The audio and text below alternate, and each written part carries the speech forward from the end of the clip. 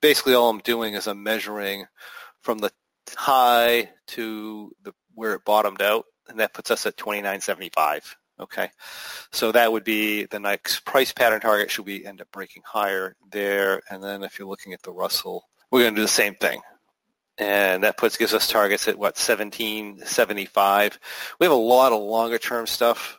In other words, if we actually get up to, we start getting over 1775 into the 1800 range, we have several different indicators putting us at a top at that level, and it's very likely we'll have a reasonable retracement off of that level on the Russell. So that's what I have for price pattern targets with those two guys. So as a summary, still, this week I'm bullish for this week, unless we get, of course, a breakdown of some support levels. Not too concerned about any down moves that do actually break support levels, because we have a lot of support on AT indexes, and I expect to be higher for the week.